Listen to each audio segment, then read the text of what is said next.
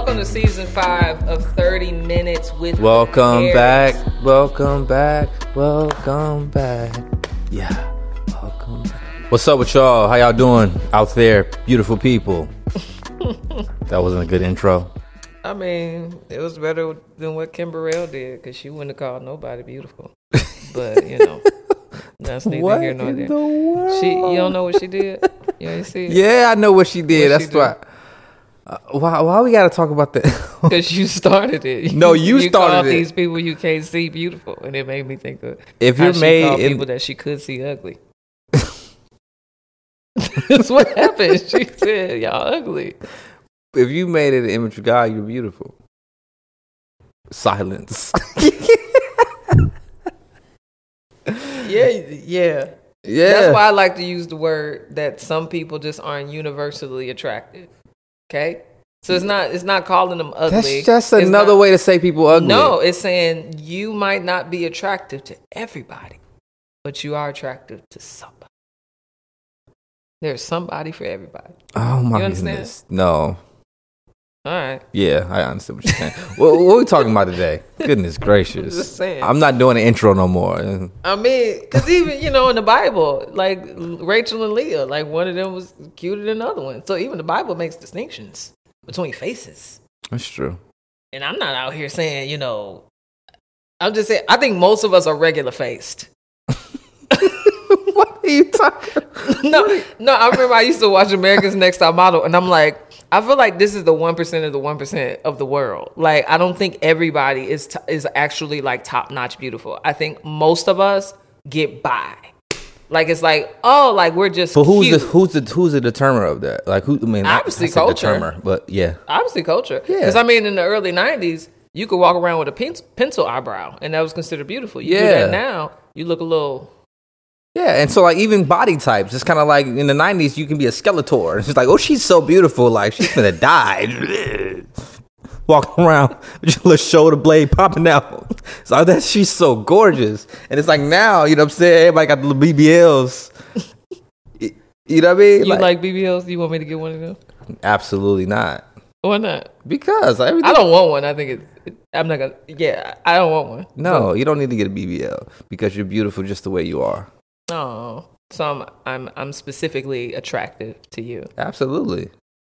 Okay. You ain't got 4 kids for nothing. Wow. What we talking about today? Anyway, I don't even know the title of this, but it's something around headship, masculinity, maybe complementarianism. We don't even really know. Most of these podcasts, we have a general idea of what we want to talk about. And then it just kind of goes where it goes. And it's always stuff that we talked about in the house. Oh, yeah. This is always what do you call that? Like this is a pouring over, Facts. a rehashing of what we've already discussed. And so that's probably why it's not as nuanced as it could be. 1, we got 30 minutes. 2, we just out here just really just talking. Yeah, real talk. Like, so to think we going to hit all the bullet points is crazy.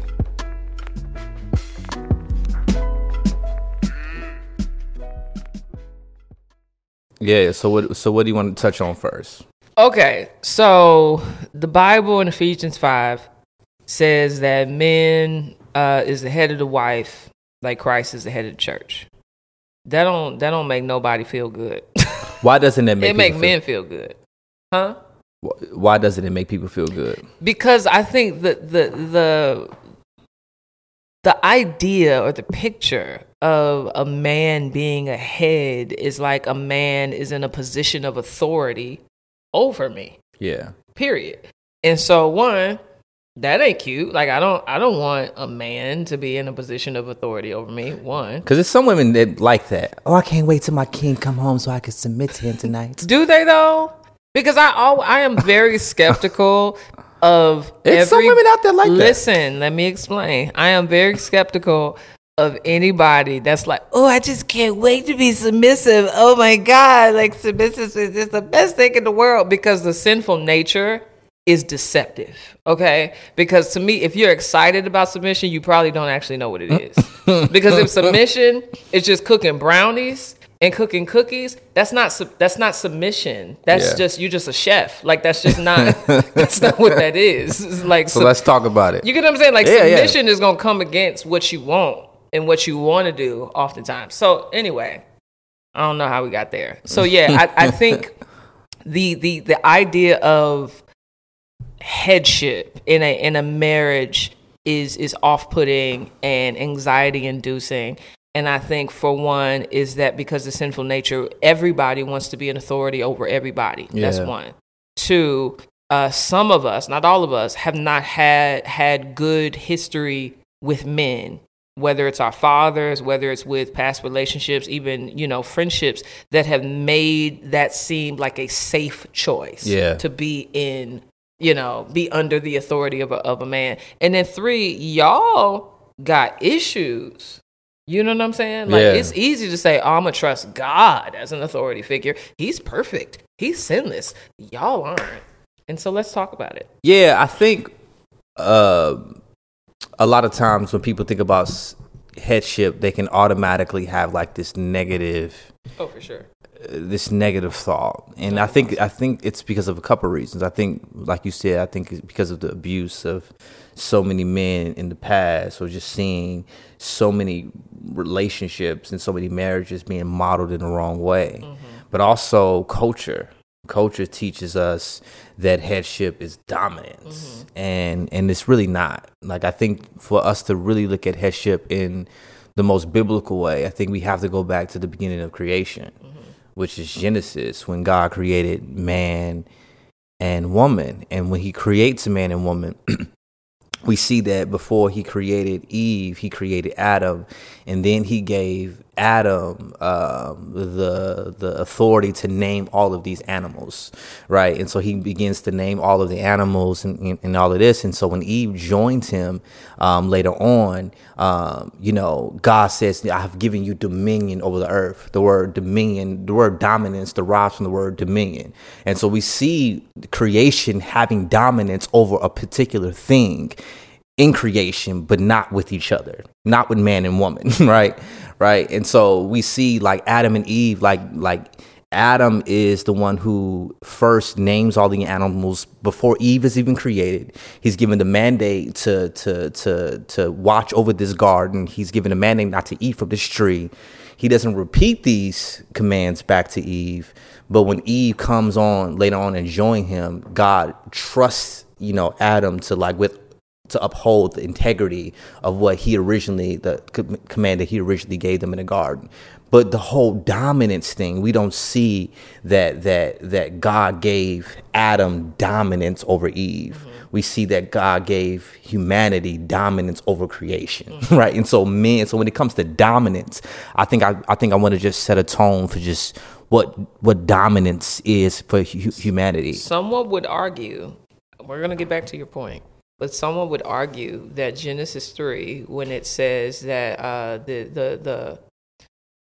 when it says that a part of the curse that God gives to Adam and Eve, that your desire will be for your husband and he will rule over you. Some would argue that is actually the beginning of patriarchy, so that when we get to Ephesians 5, the headship is more so a consequence of, or the notion that a man is supposed to be an authority figure over a woman is a part of the fall and not endemic to creation. I've heard that argument before, but before we even get to the argument, what I want to focus on is the original. Okay. The design that God to show the antagonistic point of view. Yeah. Because I think it's important for us to get there, but I think it's important for us to focus on the original, the design of in the order of creation of God creating this man, then creating the animals, giving him the authority to name the animals, and then and so like I want us to look at like when Adam looked at all the animals and was like, man, like I have all of these animals that I named, and all of these animals have, a helper suitable for him, and I still don't have anybody, right? And that was the first time in the Bible that God said it's not something that's not good, when he said it's not good for man to be alone. And then so when he creates Eve, the first human words we see recorded was a poem. Was Adam looking at this woman and spitting a poem and saying, this is bone of my bone, flesh of my flesh. She should be called woman, because she was taken out of a man. And so we see Adam, he doesn't see somebody that he can dominate and he can rule or he can control, but he sees somebody that he can love. And he sees somebody that will help him fulfill the will of God for his life. And so I do think that it's important for us when men in particularly think about headship, we have to think about headship in this way, in this way of looking at our wives as somebody who can come alongside us and help us complete the will of God for our lives. So I think what sin did, to go back to your point, was sin messed everything up. It didn't just disconnect us from the Father, but it disconnected us from right relationship with one another. And so everything got messed up. And so men became more domineering in their pride. Women became less submissive in helping a man complete that. But I think what real headship is Christ-like sacrifice for your spouse. And I think what submission is it's a woman coming alongside a man, not becoming less than a man, not becoming less significant than a man, but helping that man, and I think vice versa, man helping that woman fulfill the will that God has for her life. And so I don't think that we should think about headship in the sense of dominance, because the Bible doesn't paint it that way.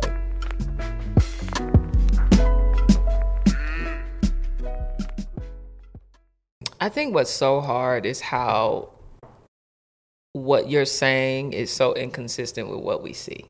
Yeah. And so it can be hard to believe that headship is actually a good thing when not all, but a lot of times throughout history, all you seeing is men in positions of power abusing it so that women are less than, they are treated as less valuable, their intellect is not honored, their positions are not privileged, like their bodies are taken advantage of and used for their own sexual perverted purposes. Like all you see is ninjas taking headship and using it for demonic means. Yeah. What are we supposed to do with that? I think that we're supposed to correct it with modeling true Christ-like headship and submission. And what is that? I think that looks like a man, because I think it's all jacked up. I think human relationships are all jacked up because of the fall, right? And so the way we see God and the way we see each other is just jacked up since the beginning, right? Of the fall of humanity. And so because of that, I think that you're always going to have women who abuse men, but you're always going to see more of an abuse from the other side, because men historically have been the more, dominant, sex throughout history.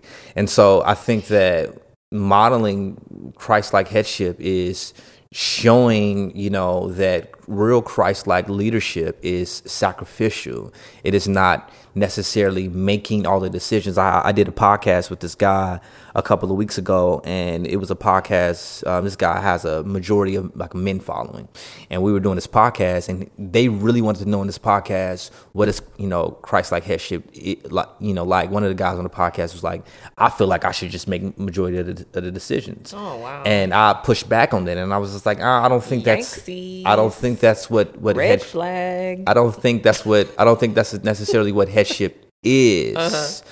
Because one, I'm not saying that a man, and I'm not saying I'm not the leader of my home, but what I think a good leader does, right, of a home is recognizing the strengths of those who he's leading. And so if someone that I'm leading is stronger in an area than me, right, mm-hmm. I'm going to trust them to drive the boat sometimes, right? I would be a bad leader, right? And I would be arrogant and egotistical and a stupid leader, to be quite frank. Come on here. If I try to suffocate someone's strengths for the sake of my leadership, right? Or your ego, really. And my ego, right? And so like that's what a real leader does. And so we kind of went back in this banter. Some of you guys might hear this podcast, but no, seriously, in the podcast, we went on this banter, and it wasn't that we were disagreeing, but we just kind of saw things differently. And I gave him this example of basically he wanted to know what does leadership mean then if I can't make the decision. Like, to him it didn't make sense. Right. And I gave him this example of when I worked at Radio Shack before I started doing Poetry Heavy. And I was really close with my boss, the manager. Her name is Martha. She was a great leader, you know what I'm saying? And I just had strengths that she just didn't have. You know, we sold majority cell phones. I was better at interacting with people on the floor. And so when a lot of people came inside the store, a lot of people thought that I was the manager. You know what I'm saying? And that's because I didn't try to like take over her job, take over her role, but she gave me the freedom to do what I was strong at for the benefit of the store. Long story short, what I told him was, I said, even though I was kind of like, making a lot of the decisions and telling her we should do this, telling her we should do that, when the district manager came and checked on the store, I didn't have to answer to the district manager. She did. Right. And it always showed me, and it always put me back in like right perspective that even though I'm, she's letting me drive the boat sometimes, like when the district manager comes, she has to answer to the district manager, and I don't. And I say that to say this, that a leadership for a husband kind of looks the same. It doesn't look like we have to dominate every single decision, because the reality is our wives are going to be gifted in areas that we're not gifted in. Our wives are going to have strengths in areas that we're not strong in. But I think that sometimes Christ-like leadership, looks like recognizing the strengths of your wife and allowing her to make moves, because not only do you trust God, but you trust the woman that God is giving you. And so, what would you say, because I'm only anticipating objections and even fears, what would you say to a man that hears you say that and they fear that giving their wife too much room will eliminate their own authority or control over their household and their marriage? Does it make sense? I think that's where trust has to come. Okay, that's good. It's just not only do you have to trust God, but I don't say this to try to sound mushy. I completely trust you. I trust your wisdom. You don't try to boo-boo on my headship. You don't. And if you did, you know what kind of person I am. You know I'll get angry, or she said, getting a little spicy. No, but I'm saying though, like it would cause friction between us, and it has, and we've had to work through that. But it should, because I feel like it in the same way, if I demean or try to like undermine who you are as a woman, I feel like you should push back at it. It has to be a mutual respect, and so I think that you've given me the confidence to say, man, I trust your leadership in this way, and I'm also giving you the confidence to say, man, I trust your leadership in this way. Because you are a leader. Like, even though I'm the leader of my home, you still are a great leader in your own respect. And so for me to muffle that does not serve my home. And so that's why I try to tell men when I mentor them, when I talk to them, for you to muffle the leadership of your wife. Muzzle or muffle? Muzzle. I just didn't no. See, this is a perfect example. Okay. I'm like, do I interrupt of being now, a helper, or do I wait? Do I submit now or later? Maybe saying muffle, like don't speak. Oh yeah. Muzzle. Yes. Muzzle. You said it so strongly. Yeah. If you muzzle, like if you try to like let's say taint or like restrict. Yeah, like the natural leadership qualities in your wife, I think it just doesn't serve your home, and I've seen our home be benefited when I allow you to operate like because I can easily like be like, oh, who are you to come and say I'm the leader? And it's like it would make for a really terrible marriage. It would. It really would. But I don't even do it. I don't even do it because I'm trying to keep peace in our marriage, because I think that's where passivity comes. Okay, explain that. Because I think that a lot of men don't speak up because they're trying to keep peace. Or they're trying to or they don't want to make their wives mad, or they are letting their wives kind of just take control or run over them. I don't think that we should do that either. Do you want to mention your conversation with Brian? Absolutely, okay. Absolutely. Not even my conversation with Brian, but what conversation are you talking about? Because I think passivity is interesting. I know what you're talking about. Because we usually, I think passivity is a kind of certain personality. So it's a timid, mild man. Yeah. You don't come off as a passive man, but Brian, our old pastor, actually called you out on passivity. Yeah. He called me out, and it was the first time somebody called me out of being passive. He was like, you're not passive because you don't let people talk to you any kind of way. You're not a quiet, timid man. But sometimes you can get into this relaxed mode where you just want Jackie to make all the decisions because you don't feel like it. That's still a form of passivity. And I was like, oh, that is. And so I had, you know what I'm saying? And I thank him for that, because I was like, okay, because it kind of got easy for me not to think about things at times. And I was like, okay, let me step up in that area. Yeah. But also too, we went to church with a guy at the time who a lot of people looked at, because he was complete opposite from me. Yeah. You know, when people came to the church, people didn't see you talking. People saw me leading the evangelism team. People saw me yada yada yada, talking and and all this stuff, and teaching in the church. But this particular person that was going to our church, he was very quiet. Mm-hmm. He seemed timid at times, and a lot of people looked at him as a passive man. Yeah. But then when I got the chance to know him, I was like, no, he's actually not passive. And I think a lot of times we equate passivity to people's personality types, right, when it's just not. I don't think it's fair. Yeah. And so I think that even the way we see, even the way I think we've kind of misjudged headship, I think that the way we look at passivity is off. Because what's interesting about this conversation is, with that person, what we actually saw was gentleness. Yeah. Which is a trait of a qualified elder. But what we look for in our elders is authoritarianism. Yeah. And so we actually need to be looking for men that aren't just lions, but men that are also lambs. Yeah. And that's good. That's okay. Yeah. But do you see the irony in that? Because I think that sometimes we say we don't want a man that's domineering and think that we have to control us. But at the same time, a woman can say, "You're right. Oh, if he acts this way, I don't respect him." And it's like, you want a man that's dominating everything around him except you. And it's like,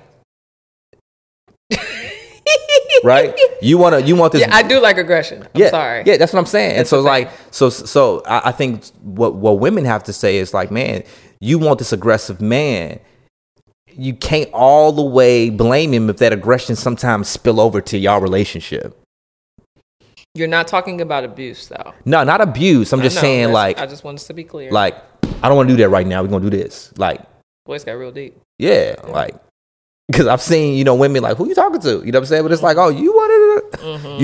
You didn't want the little sheep. You wanted to. You sound like Simba when he was by himself. You know what I'm saying? In the plane, trying to get the attention of the people. That's exactly what you sound like. You didn't sound like Mufasa. Wow. Now you just sound like a bear with an empty stomach. Anyway. But do you see what I'm saying though? No, I get it. And I think that we have to be consistent, I think, in what we want from a leader, you know what I'm saying? Because I think that sometimes, we don't like to feel like we're controlled, but we do. I think we all sometimes contribute to, as a society, teaching men that you have to be this to be a leader.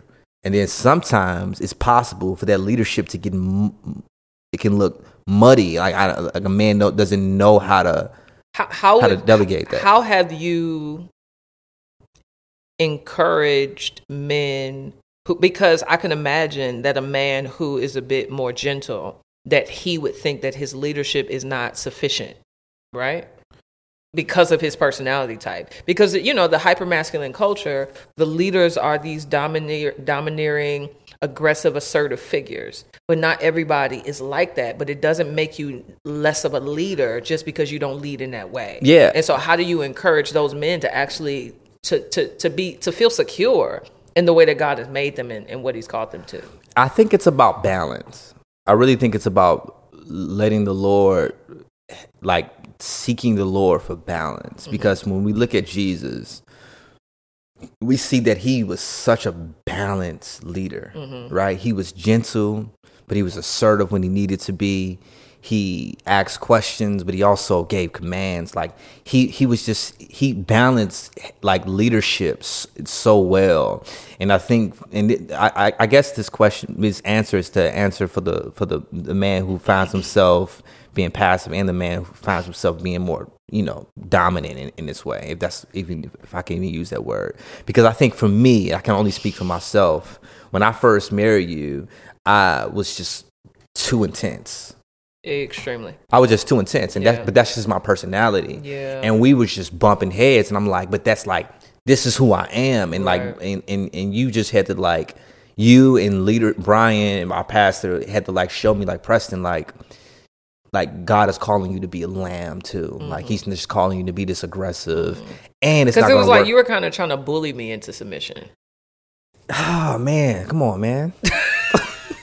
No, that's what it is. It's like a person trying to hold your head down. Yeah. And that's just like trying to force me to be submissive is literally the worst way. I know. I get that now. No, I'm just saying. Don't make me feel bad. Don't feel bad. I'm just saying though, because there's no condemnation for those who are in Christ. Come on, preach to me. Yeah. Preach to me. Your sins are in the sea of forgetfulness. But see what I swim in them sometimes. Go ahead. But see, that was my natural personality. And I thought in my mind, what I'm doing is loving us. I'm trying to help us, right? And so I wasn't, you know what I mean? But then when I began to learn, like, that's when Brian, like, some months later had to correct me. Okay, Preston, you was a little too tense, but now you kind of fall back too much. And so it's like, okay. Yeah. I got to. Adjusting. Yeah. And so, like, it was. Like basketball. No, it's like boxing. Yeah. It's like you got to make the right adjustments or whatever. And so, like, then it was kind of like, okay, I'm not called to rule over this woman in the way that God has called humanity to rule over creation. But I'm also called to be a leader, and my voice is valuable in my home. And God, you look at me as the priest of this home and the leader of this home. And it's like, man, like, how do I seek the Lord in a certain way for him to reveal to me what are the particular strengths of my wife? What can I entrust my wife with, like, and not try to like muzzle her voice in our home. And what can I do, right? And so, like, I think that for me, I had to find like this, because I think every marriage is different. I think I had to find this balance of being, I guess what I'm trying to say, a wise leader. Because I think it really boils down to leadership is not always about, man, we should automatically do this. This is what a rule book should look like. Because leadership looks like you being wise and leading your particular home and your particular life, right? And so, like, the way I lead you, it's not going to be the way my friend leads his wife. It's just not, because we're different. And so I think that if we try to like come to our marriage with this particular like order, we're gonna like. So you brought up trust, and how trust is a valuable piece of your ability to lead. Yeah. But what does a man do when he doesn't trust his wife? And if it's legitimate, like, she legitimately may be unwise. She legitimately may make certain decisions that are not helpful for the home. Yeah. How does he? Yeah. What is he supposed to do? Yeah, your trust for your wife should always start with your trust for the Lord. Because if it doesn't start there, you're never going to trust your wife. Interesting. Right? Because it's because for me, I haven't like every idea that you came up with. I do have a lot of. You have a lot of ideas, you know what I'm saying? But Like one, I think that. Tell me one. What's one idea? Oh, we don't have to go there. No, tell me. We don't have to go there. I want to know. No, I don't look. Oh, because it's gonna make me mad. You woke up with an attitude. Why would I? You're right. You know what I'm saying? Go ahead. That's wisdom. That's wisdom. Go ahead. And that's leadership. Yeah. It's like, you know what I'm saying? You said I just modeled that. This podcast will completely change. You know what I'm saying? And then the whole time you like, so why you didn't tell me that? You know what I'm saying? No, like, I'll probably just be quiet. We'll just end it at 22 minutes. It's 20 minutes with the parents. Yeah, that's probably what. All right, y'all. That's what it would be. All right, go ahead. But no, like I forgot what I was saying. Trusting the Lord helps you trust your spouse. Yeah, I feel like trusting the Lord will help you trust your spouse. Now is there are going to be times where even, you know, you're seeking the Lord about your spouse and you still don't have a lot of confidence in your spouse decision making ability. Yeah, but I think that's when you're going to have some real honest conversation. That's what leadership is. It's saying, you know, it's not boo-booing on her and saying like I don't trust you, just step to the side, yada yada. It's like, as a leader, how can I help you make better decisions? How can we talk about decisions together? And how can, you know, and then even when you talk about it, it's like, man, how am I making you feel like after we talk, we're always choosing my ideas and not yours? If we're always choosing my ideas and not yours, instead of you being mad at me, can we talk about why I feel like as a leader, I want to go in this direction? Yada, yada, yada. It's, you know, like bearing and like being loving. And I think I really think it's all about wisdom and love. Like if we are truly loving our spouse, and that's something that I had to learn because like when we first got married and I felt like we should talk at the moment, I was very upset when you say, I don't want to talk. But in my mind, we got an issue. Right. We should talk right now. That's what I thought. Like, why do we have to wait till Wednesday when it's Monday?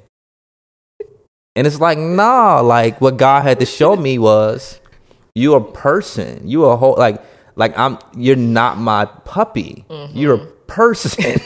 You know what I'm saying? Huh. And so if you're not ready to talk right now, how can I be humble enough to meet you where you're at? You know what I'm saying? Mm-hmm. And so I think it's about wisdom and love, compromise, you know, and even when I lead you, like, am I leading you in the most healthy way? Does that make sense? You're really wise.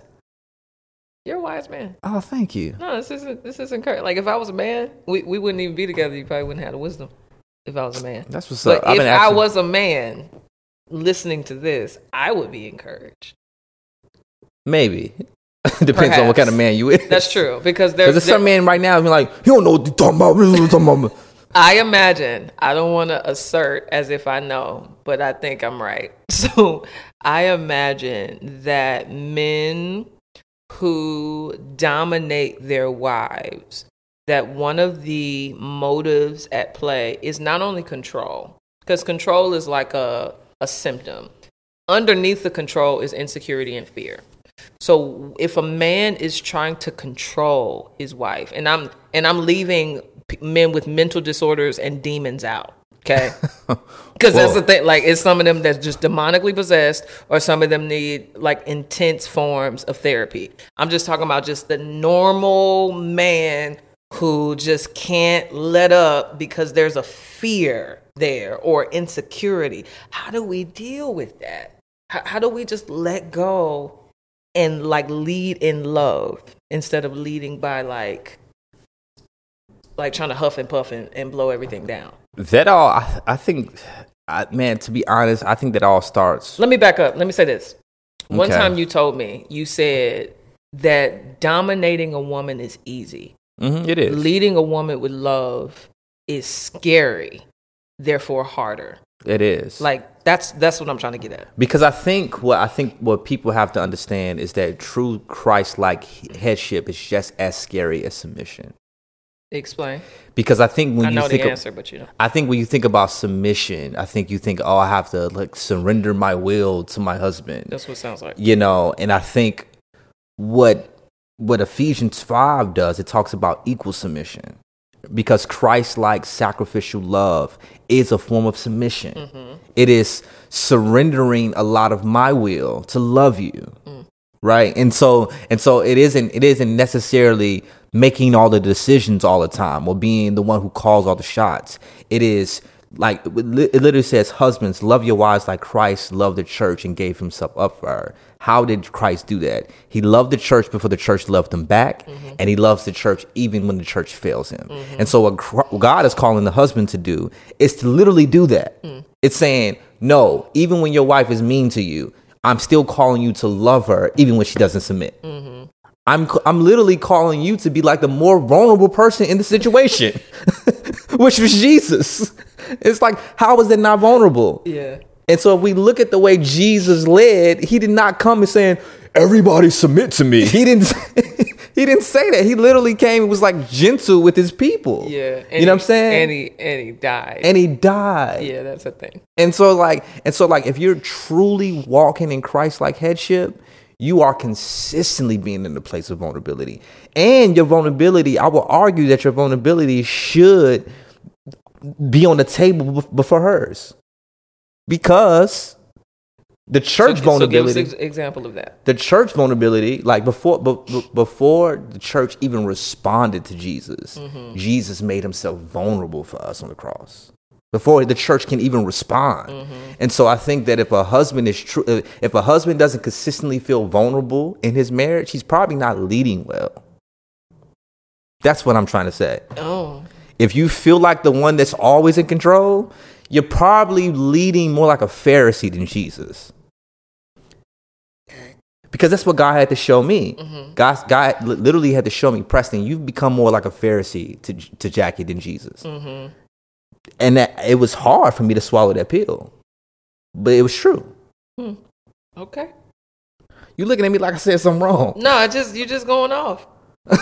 You're doing good. Can you talk about that time though? Like, because I do think that it's important for people to hear how you felt. Oh yeah, me. Yeah, like in that season while you do matter. Thank you. All women matter. What you say? Like in that season where I feel like our marriage was just difficult, and I was trying to learn how to lead. You was trying to learn how to submit. Yeah, it just was really stressful because even before we got married, I worked at a nonprofit and you volunteered there. And so we would hang out on Monday nights. Yeah. And I did not like taking you home because I knew that taking you home meant there was going to be some kind of conversation about my sin in some way that I could do better. And it was just like, oh man, like I just rather him take the train or the bus because it's exhausting to always have our sins put before us, and be trying to like being bullied towards, and I don't mean bully like you were mean. I just mean you were very critical. And so that was just like a lot. I think the shift happened when you just relaxed. It wasn't even spiritual. You just relaxed and we could have a conversation and it not be about sin and about what I did wrong, or I could make a mistake without being reminded of it immediately. Yeah, absolutely. And I think when you started to do that, what happened was you became a safer place. Yeah. And because you became a safer place, then that meant that I was more willing to trust you. Yeah. And if I'm more willing to trust you, then I'm actually beginning to change and respond to you in the way that you would have had earlier if you was calm. That's so good. That's so good. And that's the reason why I wanted you to touch on that, because I know I maybe seem like I just, came down on men really hard. No, it was very gentle. Yeah. Well, everybody might not feel that way, but I want people to understand that I'm speaking out of a place of experience, not a place of just like, oh, I'm the best husband, because I had to have a lot of trial and error, and I still suck as a husband in a lot of ways. You know what I'm saying? That I'm learning how to become better. You don't suck anywhere. Oh, thank you, baby. That was Do you so need sweet. Improvement? Yes, but suck? No. I feel like it's relative. You don't suck. Okay, well, that's encouraging. You see? No, she now that I think about it. If you suck on something, it's like minor stuff, like, picking your drawers up or, stop farting. Like, Preston is the most fartingest man I've ever met. Like, he just farts all the time. And it's just like, wow, you literally need a colonoscopy every day or something. You got to fart to live. But listen, they can't stay in you. I'm flagellants. I'm a walking flagellants. What? Flatulence. What? Flatulence. That's what I said. You put a D. It's okay. Go ahead. But anyways, like I was saying. I'm here to help. What? Flagellance. What word is that?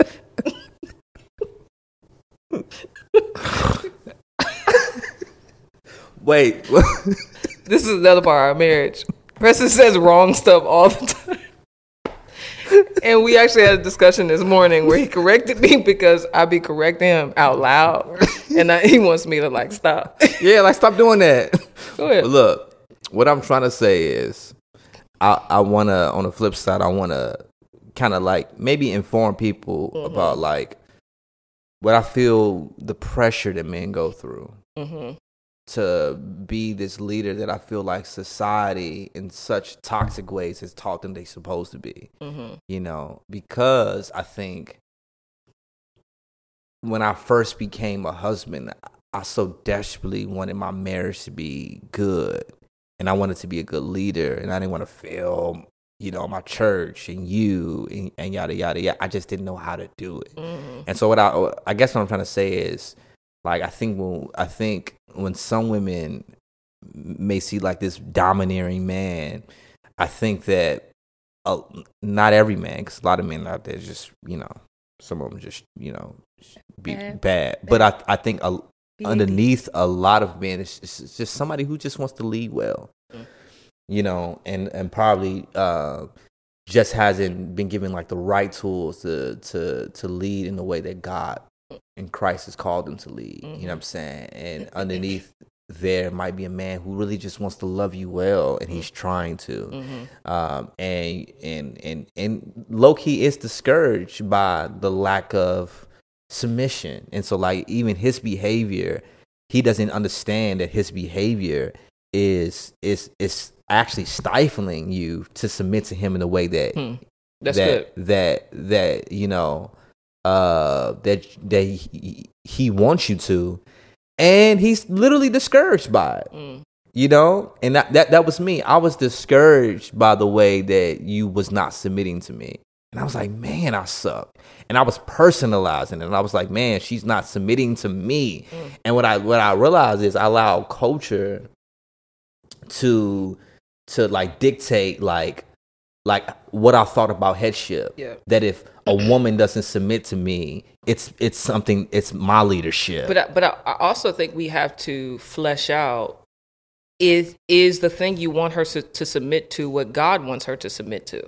Because there's a difference, right? And so if you are calling me to simply, I don't know, use butter instead of olive oil, I'm using something petty, but there were some things you wanted to submit to that were really out of your own selfish motives, because you wanted me to become a person that would be easier for you to lead, when it really wasn't even necessarily something that the Holy Spirit was probably calling you to lead me in. Does that make sense? That's real. So there has to be a distinction there. That's real. Yeah. But see, underneath that, this is a therapy session for me. But underneath that, it's fear, right? Because it's like, I don't want to control you merely because I'm egotistical in this way. Right. I wanna control this narrative because I'm afraid that if I don't, my marriage is going to get out of control, or I'm afraid that you're going to run all over me, or I'm afraid, like, I wasn't afraid that I feel like you was going to run over me, but that might be a fear for some men. Right. And so the fear is like, what will happen if I don't have control? Right. And I also think that I would like for you to touch on women who feel the need to control a marriage, because what does that stem from? Yeah, that's going to have to be a part 2. Okay. Part 2 is going to be next. We can record it now. Okay. All right. That'd be great. See y'all next week. All right. 30 Minutes with the Perrys is a production of Ivy Media Podcasts. Edited by Angie Elkins. Video recording and audio production by Kim Powell. Artwork by Hop and music by Swoop. Join us on Patreon for early access to With the Perrys episodes and other exclusives. You got two options. You can go to www.patreon.com/With the Perrys, or just go ahead, scroll. You'll find the link in our show notes. We are the Perrys. Thank y'all for listening. Now go with God.